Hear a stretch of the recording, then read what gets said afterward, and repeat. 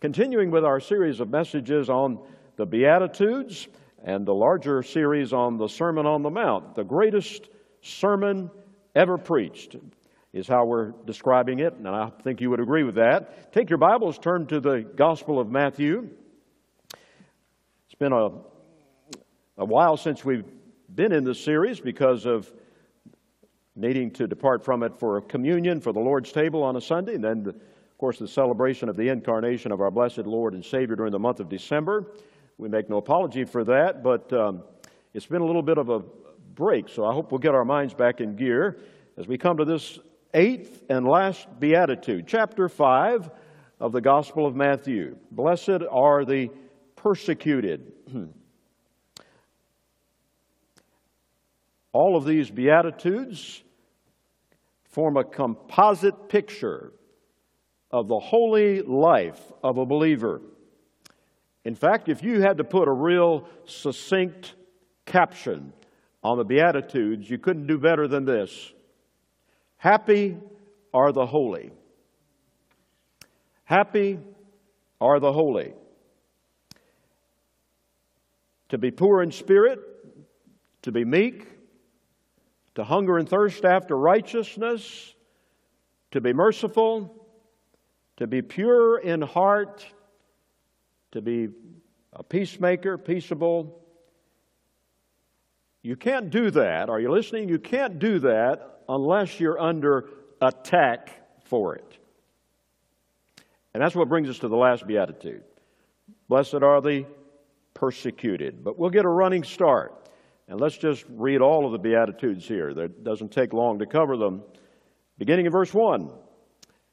And seeing the multitudes, he, that is Jesus, went up into a mountain, and when he was seated, his disciples came unto him, and he opened his mouth and taught them, saying, Blessed are the poor in spirit, for theirs is the kingdom of heaven. Blessed are they that mourn, for they shall be comforted.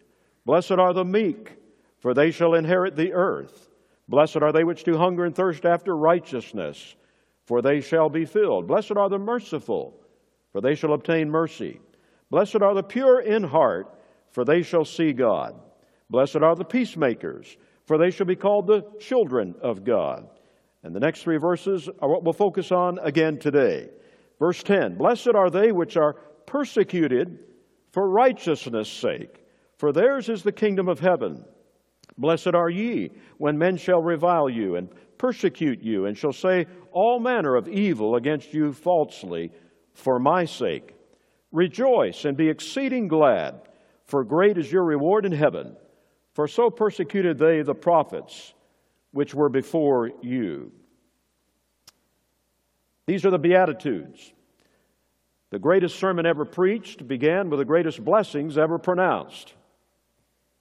These 8 blessings, known as the Beatitudes. And the 10th one, or the 8th one, the final one, is the one that says, Blessed are the persecuted. Now let's be honest, that's an oxymoron. At least it sounds like it. When you hear that word persecution, I would venture to say your first reaction is ugh, not whoopee. And it's easy to focus on the unpleasant aspects of persecution.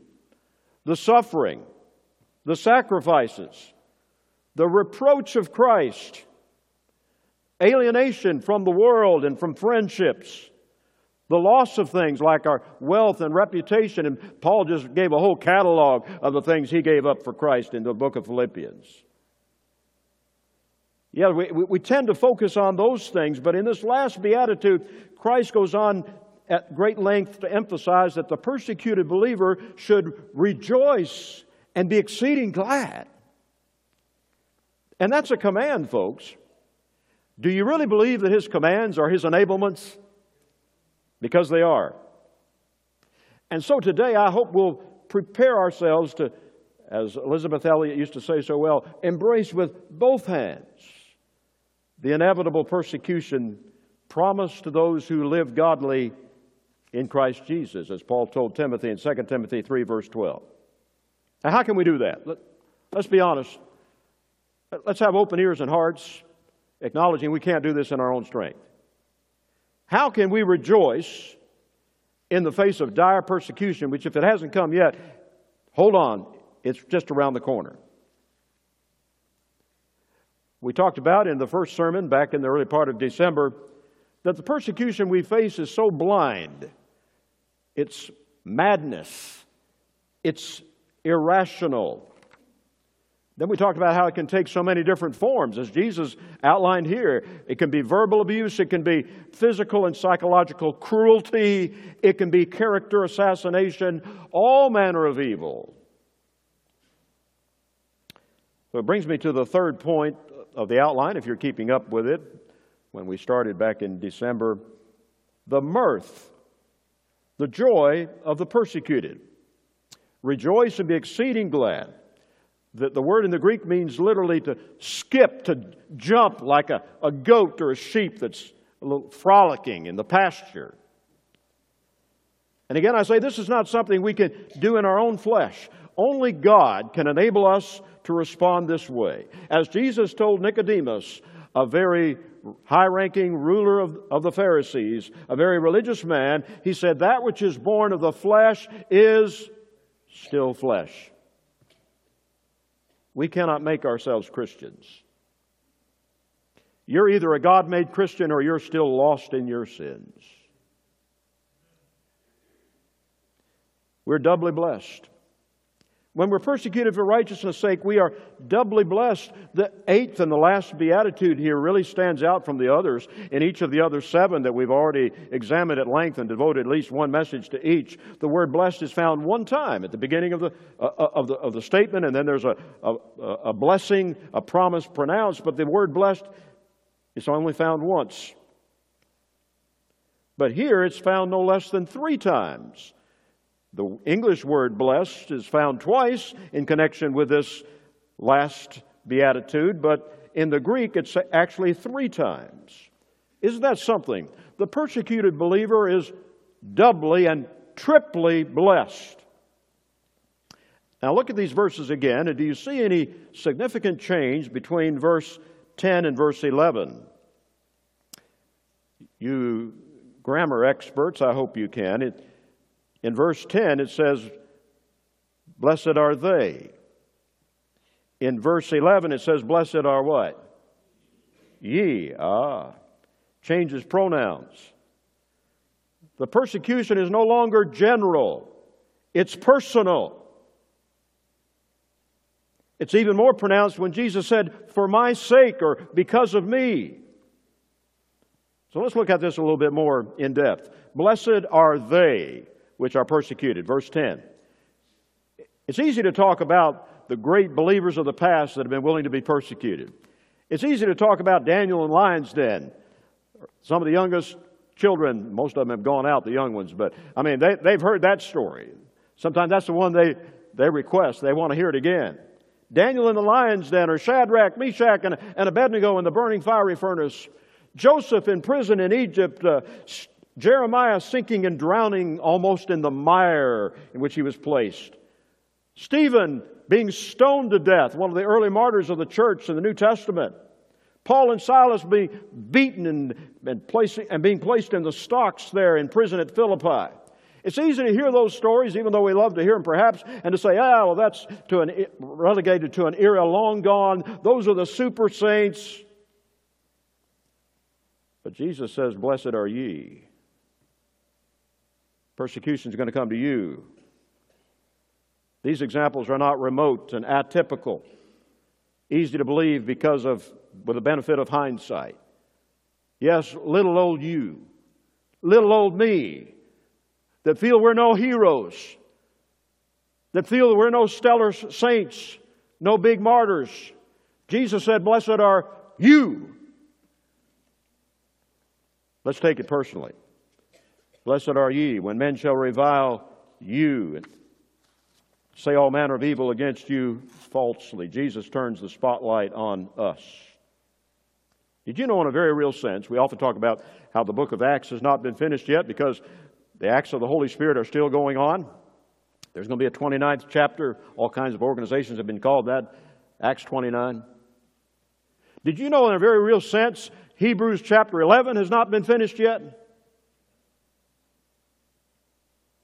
There are going to be more martyrs and confessors and persecuted saints that are going to rank high in the kingdom of God. In fact, there have been more martyrs so far in the 21st century than at any other comparable period in history. Just in the country of Nigeria last year, thousands of believers slain for their faith. And Jesus says to us, blessed are you when you go through the crucible of trial. Blessed are you when they laugh at you on the job for not joining in with their loose talk and their dirty jokes in the break room or at the water fountain. Blessed are you when you take slander and abuse for Christ's sake. Blessed are you when, like Moses, you receive the reproach of Christ and you consider it greater riches than the treasures of Egypt. You think that the reproach of Christ is better than the best that the world has to give you. Blessed are you. Do we take that personally, and do we take it as a present reality? Do we realize that even now we are more than conquerors through Him that loved us, though we be accounted as sheep for the slaughter, though we're disposable as far as the world is concerned, though we're going to be blamed for what goes wrong, mark my word. Even now, nothing can separate us from the love of God which is in Christ Jesus our Lord. And Paul enumerates that. Neither persecution, he names that, distress, famine, nakedness, peril, or sword, height, depth, death, life, any other created thing. Can you read those verses and come away and honestly say to yourself, blessed am I? Because Jesus wants you to take it that personally. We are richly rewarded. Look at verse 12. Rejoice and be exceeding glad, for great is your reward in heaven. Stop. There are those, and I do not know of any in our church, so please don't think I've been reading your emails or anybody's been snitching, squealing on you. There are those who scoff at the idea of being motivated by rewards. They say very piously that the Christian life should be lived for its own sake, that we should be motivated neither by the fear of hell or enticed by the glories of heaven. How would you respond to that? Sounds pretty pious. Only problem is it's unscriptural. The Bible clearly says in Hebrews 11, verse 26, that the reason Moses endured as seeing Him who is invisible is, are you listening? He had respect unto the recompense of the reward. Was Moses fleshly and immature? Were his motives ulterior? I don't think so. What about our Savior Himself? The Bible says that He endured the cross, despising the shame. And how was He able to do that? According to the writer to the Hebrews, for the joy that was set before Him. Jesus took the long look. Jesus focused on the superior, transcendent joys of the eternal realm. Let's get this settled in our minds and hearts. Which brings us to the even more fundamental question. What is this reward? What is this reward Jesus is talking about? I'll be honest with you, the Bible says very little about the exact nature of it. We do read in Hebrews chapter 11, verse 6, without faith it's impossible to please God, for he that cometh to God must believe, first of all, that He is, that He exists, and that He is a rewarder of them that diligently seek Him. But we just have to leave the reward to God and believe that He will reward us. Honestly, it's impossible to conceive of the exact nature of that reward on this side of heaven. Would you turn to 1 Corinthians chapter 2, verse 9? 1 Corinthians chapter 2. And this verse is quoting from Isaiah chapter 64, verse 4. The Apostle Paul knew the Old Testament like the back of his hand. I wish I did. I'm trying. But quoting from that magnificent portion of Scripture, Paul says in verse 9, but as it is written, eye hath not seen, nor ear heard, neither have entered into the heart of man the things which God hath prepared for them that love Him. In the source, the original source there, Isaiah 64, it says, them that wait on Him. Now, I understand the context. I don't want to tear a verse from its home. The context here in 1 Corinthians chapter 2, he's talking about the illumination of the Holy Spirit. He's not really talking about heaven. I know this verse is used all kinds of times, and I've done it. Eye hath not seen nor ear heard, neither have entered into the heart of man the things God has prepared for them that love Him in heaven. Well, it's really talking about the illumination of the Holy Spirit. But the principle holds true for heaven, holds true for the rewards that are on the other side that we can scarcely imagine. The Bible just describes them with such words as joy unspeakable, brightness, glory, glorious, wonder, blessedness. It talks about singing. I don't know what kind of music it is, but it's going to be better than anything we've ever heard. And if it's better than what we have here, boy, it's going to be good. Can we just believe that the rewards that are in heaven are better than anything we can imagine? Can that motivate us? I hope so. Would you allow a personal word of reflection here? I had a little experience of this 18 or so years ago when, as many of you know, especially those who were here at the time, I lost my first wife. And I was a widower for more than a year. I became convinced that God wanted me to remarry. I did not date any other lady than the one who became my wife and who's here today. And I got to where I tried to imagine what she would be like. What would her personality be like? What would her hair color be like? What would be the tone of her voice? What range of voice would she have? Just things you ordinarily think of. And I was reading Isaiah 64, verse 4, and I came to the conclusion that God leaves the best to those that leave the choice with Him, that wait upon Him, and I could not even conceive of what she would be like. And God just gave a peace that came over me, that He would give me the best, the wife that was most ideal and suitably adapted for me, better than anything I could imagine. And I'm here to tell you today that's exactly what happened with that lady sitting over there. And I'm not saying that just to score brownie points with her. Although I hope she appreciates it, but anyway.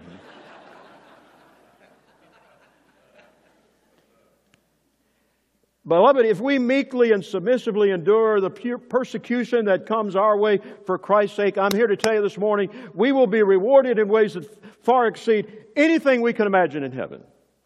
And when you read the book of Revelation, it has to say, as and like, even the physical things that are described, because the reality is so far exceeds the figure. It's hard to imagine streets of gold. It's hard to imagine gates of one huge pearl. Yes, there will be golden crowns, there will be glittering jewels, there will be mansions, there will be white robes, but I'm telling you, the main thing is to keep in mind, as John said in his first epistle, it doth not yet appear what we shall be. We can't imagine it. We're so earthbound. We can only understand what we see through our physical senses, but what awaits us on the other side in heaven far exceeds anything we could take in through our senses. Are we okay with that? Does that motivate us? Paul said that to depart and to be with Christ is far better. That's enough for me. To live as Christ, to die as gain. So let's do away with this poppycock that says that we shouldn't be focused on rewards. We need to be assured of present rewards. Jesus said, in connection with his first beatitude, blessed are they which are persecuted for righteousness' sake. There in verse 10, for theirs is the kingdom of heaven. All right, now we come full circle in the Beatitudes, okay? That was the very promise associated with the first beatitude. Blessed are the poor in spirit. Same thing. For theirs is the kingdom of heaven. When we are persecuted for righteousness' sake, and not for being an evildoer or a rabble-rouser, we give proof that we are in the kingdom of God. The kingdom is ours now. We love righteousness for its own sake, not just for the sake of any outward advantage. I remind you, as Paul said in Romans chapter 5, verse 17, even now we are reigning in life. And he told the saints in the wicked city of Corinth, they needed to hear this. They were encouraged by it. He said, all things are now yours. He told the Corinthians that. In fact, I'd like you to see that for yourself. Would you take your Bible, turn to 1 Corinthians chapter 3. 1 Corinthians chapter 3, verses 21 through 23. I mentioned this in the message about the being poor in spirit, but that was a good while ago, and I think we need to repeat some things.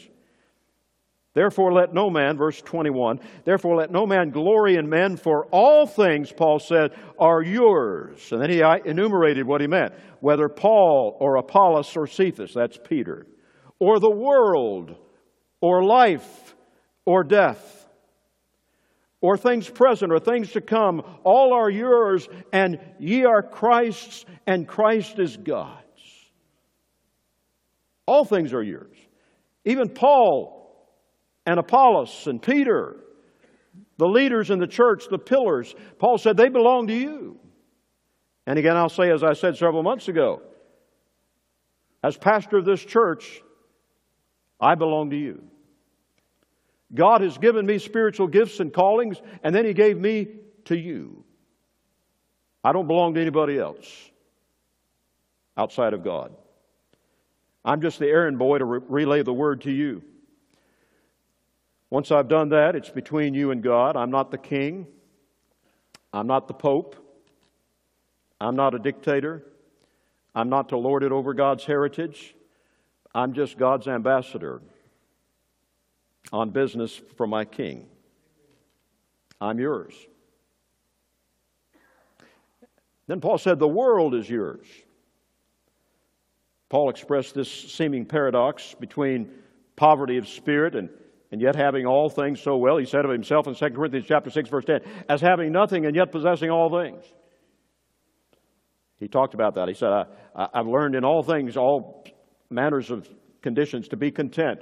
I can do without. I can be naked and hungry in prison, or I can feast on filet mignon. I don't make a fuss about it. Beloved, we cannot possess the world until we've been mastered by Christ.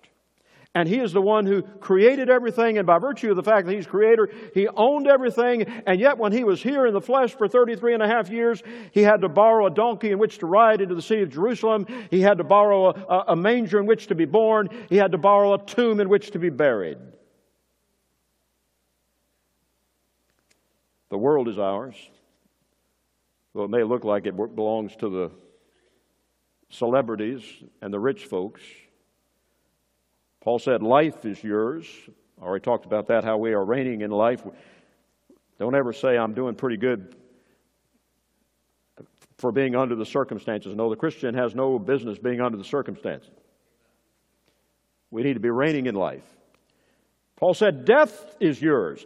Remember, Christ took the sting out of death when He arose from the dead, and He proved by His resurrection that He is Lord both of the dead and of the living. On the cross, He crushed the serpent's head, being the seed of the woman. He destroyed him that had the power of death, that is the devil. Beloved, we belong, are you listening? We belong neither to life nor to death. We belong to Christ. Make no mistake about it. And even now, we're enjoying the presence of Jesus. Do you think the same Jesus who was the form of the fourth in the burning fiery furnace with Shadrach, Meshach, and Abednego, do you think He's there for us when we're called upon to go through the purifying flames? Oh, yes. You've heard it said so many times before. Nebuchadnezzar only saw 3 men step out. That suggests that Jesus is there for us. We're assured of a present reward by having the presence of Jesus with us in our persecution. We are assured of future reward, as Jesus went on to say, for great is your reward in heaven. Okay, that puts a new wrinkle. That's talking about the future. Paul told his protege, his understudy, Timothy, the pastor in Ephesus, in his last letter to him, when the shadow of the guillotine was cast over the Apostle Paul, 2 Timothy, he said, if we suffer, we shall also reign with him. Paul was worried about Timothy. Timothy had been through a lot. Timothy was a sensitive soul. People had left the church there where Timothy was pastoring. People had renounced the faith. They had apostatized. If you really read that second epistle to Timothy, you'll see the concern that Paul had for Timothy. And so he's writing Timothy to encourage him. This is the last recorded letter we have of the Apostle Paul before he was executed. And he's saying this, in effect. He's saying, Timothy, living for Christ is worth it. Sure, it may seem tough right now, and it may even get tougher. But in the broad scheme of things, in the light of eternity, our suffering here is nothing compared to the glory that awaits us. As he told the Corinthians, for our light affliction, which is but for a moment, is working out for us a far more exceeding and eternal weight of glory. Oh, I say to you what Paul was saying to Timothy, take the long look.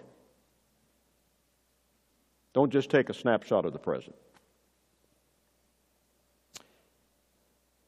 And on those last 2 points, let me just wrap it up with a summary by saying this. Why can the persecuted saint be joyful? Not just glad, but exceeding glad, as Jesus said and commanded us. Basically 2 reasons. I hope you'll jot this down. I hope this will be a help. This is not on the outline. This is extra. You didn't have to pay for this one. How can we rejoice? How can we be exceeding glad? Here it is. First of all, it is proof, our persecution for Christ's sake is proof of who we are. We belong to Christ. We're not suffering because of our politics or our preferences or our personality that may rub some people the wrong way. We have identified with our Lord and Savior Jesus Christ. We are not greater than our Master. Whatever happened to Him, we expect to happen to us. If He's not welcome, neither are we. We have identified with our Lord, and though people may not realize it, it is because they hate Jesus that they hate us. We will not have this king to be ruler over us, and because we do have that king to be ruler over us, they hate us. Are we okay with that? Because if we're not, we don't realize what a backhanded compliment that is.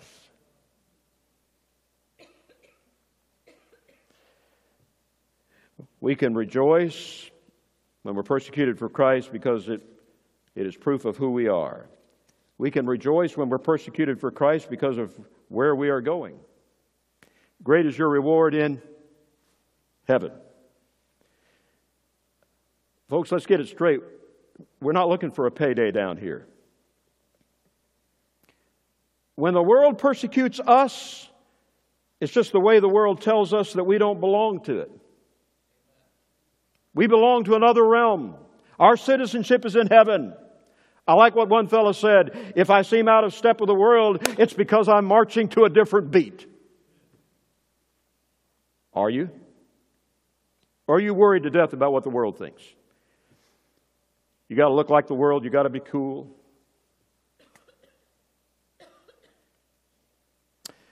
Great is our reward in heaven. Great is our reward even here. Great will be our reward in heaven. And then the third thing that can enable us to rejoice when we're persecuted is we are associated with the truly great. For so persecuted they the prophets which were before you. If a man is known by the company he keeps, then I'm here to tell you this morning, you're in mighty good company when you're persecuted for righteousness' sake, when you suffer for Jesus' sake. What a privilege to fellowship with them as we read it together aloud with our congregational scripture reading from Hebrews chapter 11. What a privilege to fellowship with them of whom the world was not worthy. That's God's assessment. The world hated them. The world eschewed them. The world spit at them. The world discounted them. God said the world was not worthy of them.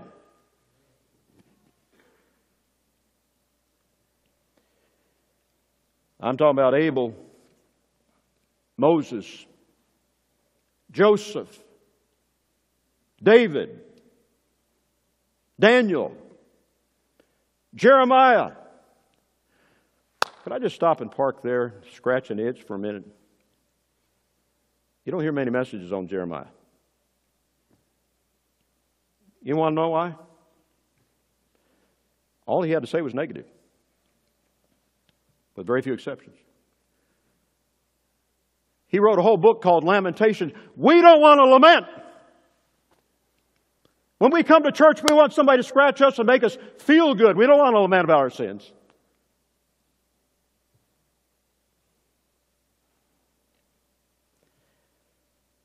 And so, we're not persecuted for it either, like Jeremiah.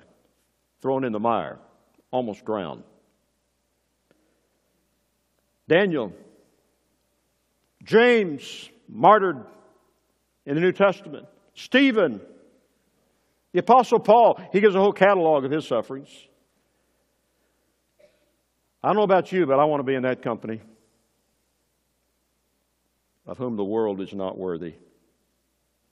That company constitutes the fellowship of the unashamed. Unashamed of Jesus and his reproach. That title, the fellowship of the unashamed, was found on a little piece of paper in the desk of a Zimbabwean pastor who was martyred for his faith more than 100 years ago. We don't even know his name. We support missionaries to Zimbabwe. We help national pastors there. There's been a bloodbath there in the past. This is what he said on this note, this little piece of paper found in his desk. I've quoted from it. I haven't quoted it at length. He said, "My past is redeemed. My present makes sense. My future is secure. I'm done with low living and sight walking and smooth knees, colorless dreams, cheap giving and dwarf goals. I'm done with all that. My face is set, my gait is fast. My goal is heaven, my road is narrow, my way rough, my companions few, my guide reliable, my mission is clear. I cannot be bought, compromised, detoured, lured away, turned back, deluded, or delayed. I'm not going to flinch in the face of sacrifice. I will not hesitate in the presence of the enemy. I will not pander in the pool of popularity. I will not meander in the maze of mediocrity. I'm not going to give up, shut up, let up until I've stayed up, stored up, prayed up, paid up, and preached up the cause of Christ. I am a disciple of Jesus. I must go until He comes. I must give till I drop, preach till all shall know, and work until He stops me. And when He comes to claim His own, He'll have no problem recognizing me. My banner will be clear. May God give us that kind of a resolve. He wrote that before, obviously before He died, but He did lay down His life for Jesus Christ. You say, Pastor, how can I rejoice and be exceeding glad when I'm maligned and misrepresented and mistreated because of my love and loyalty to Jesus? Please listen to my answer. You can't do it. But the Holy Spirit can do it through you.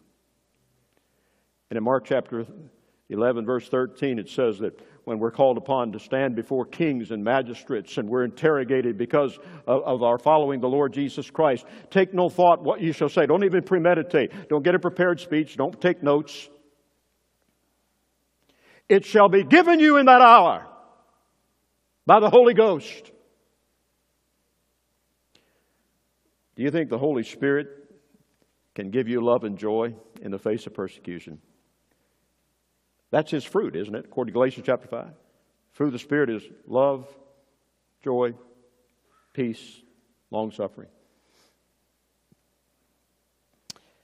We're going to have to focus on our dependence on God, the Holy Spirit. In recent days, I've taken out a well-worn volume I had in my library I didn't even know I had. A little short biography of Richard Wurmbrand, who was the founder of Voice of the Martyrs. If you know anything about Richard Wurmbrand, he was imprisoned for his faith as a Lutheran pastor in the country of Romania under the Soviets. Over 2 different periods for a total of 14 years, he was not released in a prisoner exchange of sorts until 1964. I have a 1969 edition of that Tortured for Christ. It has been expanded. It's been abridged, added to. But he tells this story in that book. It moved my heart. A true story. Fresh on his mind. He said, under communist rule, a young lady, Maria, a believer, was sent to a concentration camp where she had to perform very taxing slave labor. She befriended a 19-year-old girl, Varia, who was not a Christian to begin with. She was a member of the Communist Youth League. But Varia was struck by the kindness of Maria toward her. They became fast friends, though for some time Varia remained an atheist. In her first letter home, Maria asked her family to pray for Varia that she would come to Christ. And then when she wrote the second letter, she was ecstatic. Varia had accepted Jesus as her own personal Savior. Not just that, she was a bold witness for the Lord there in the concentration camp. Whenever they had a gathering of the Communist Assembly, she would say something for Jesus. When they were supposed to sing the communist hymn, she refused to participate. She came forward after the assembly, the first time they had one. She asked their forgiveness, all the people there, she asked their forgiveness for being blind spiritually and leading others to perdition. She implored them to give up the way of sin and come to Christ. And it's interesting, they were just so struck, they were so caught off guard, they didn't even interrupt her. She finished by singing a Christian hymn in a beautiful voice, something to the effect, and I have no idea what the tune was, but I'm not ashamed to proclaim the Christ who died to defend the power of the cross. And then they took her away. It was a while before Maria saw her again. When she did see Varia, she couldn't believe what she saw. She was pale and thin and emaciated and beaten. Only her eyes shone with the peace of God and an unearthly joy. And Maria asked her friend that she had led to Christ through the iron bars, Varia, do you regret what you did? The answer came back without any hesitation, oh no. And if they would free me, I would go again and tell them about the great love of Jesus. Maria, don't feel sorry for me. I'm glad that the Lord loves me so much that He gives me the joy to endure for His name. A short time later, Varia was sent to Siberia. Maria got 2 letters from her, that's all. In the first letter, Varia thanked her friend for showing her the way to salvation. And then she quoted that marvelous verse in Romans chapter 8. Who can separate us from the love of God in Christ? And she answered herself, nobody and nothing. Neither prison nor suffering. She said, here, I have to work, and they curse me, and they punish me, and they give me extra work because I don't keep my mouth shut.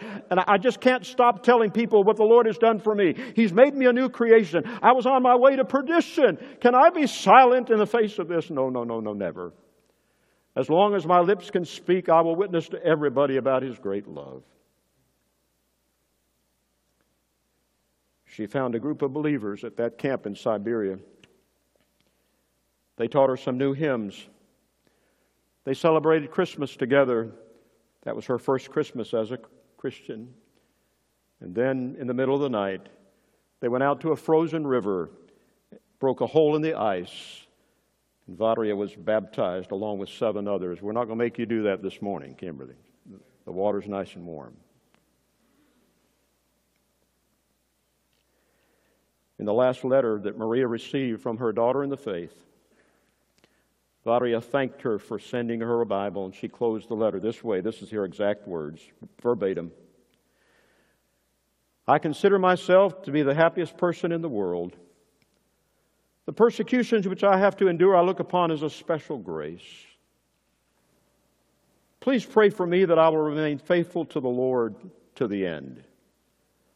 Please don't worry about me or my dear sister in Christ that I have for fellowship here. We are glad. We're joyful.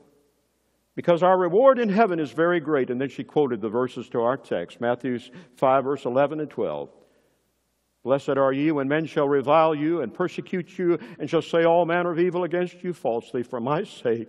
Rejoice and be exceeding glad, for great is your reward in heaven. For so persecuted they the prophets which were before you. And she signed it, Your Varia. She was never heard from again. Oh, we'll see her again. Say, preacher, I'm afraid I couldn't do that. No, you can't. I can't either. But the Holy Spirit through us can. And He will give us the grace to bear up under that persecution right when we need it. You say, well, what can I do right now? All right, two things, and then I'm done.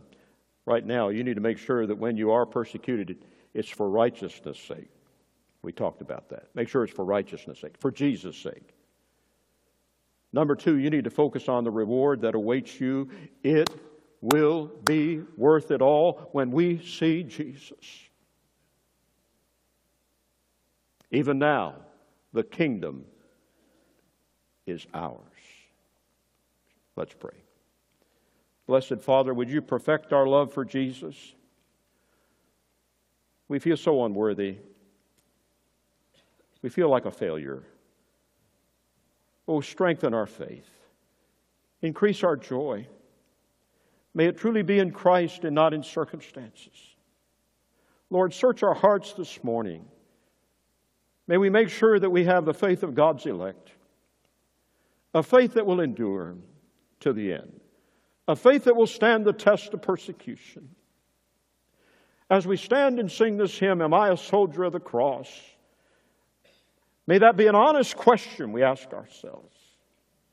Are we true followers of the Lamb? And shall we fear to own His cause or blush to speak His name? Search our hearts, O God. We pray in Jesus' name. Amen.